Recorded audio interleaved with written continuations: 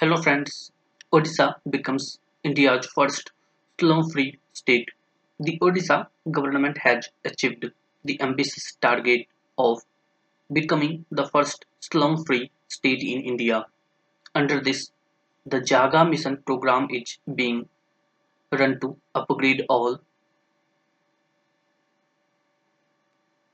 2,919 slums in the state.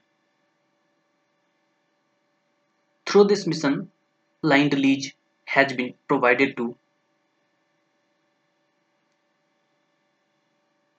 5,175 families in the last triple zero years.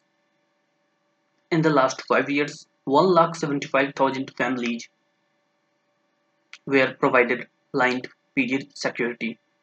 2% households in 725 slums have been provided with piped water connections.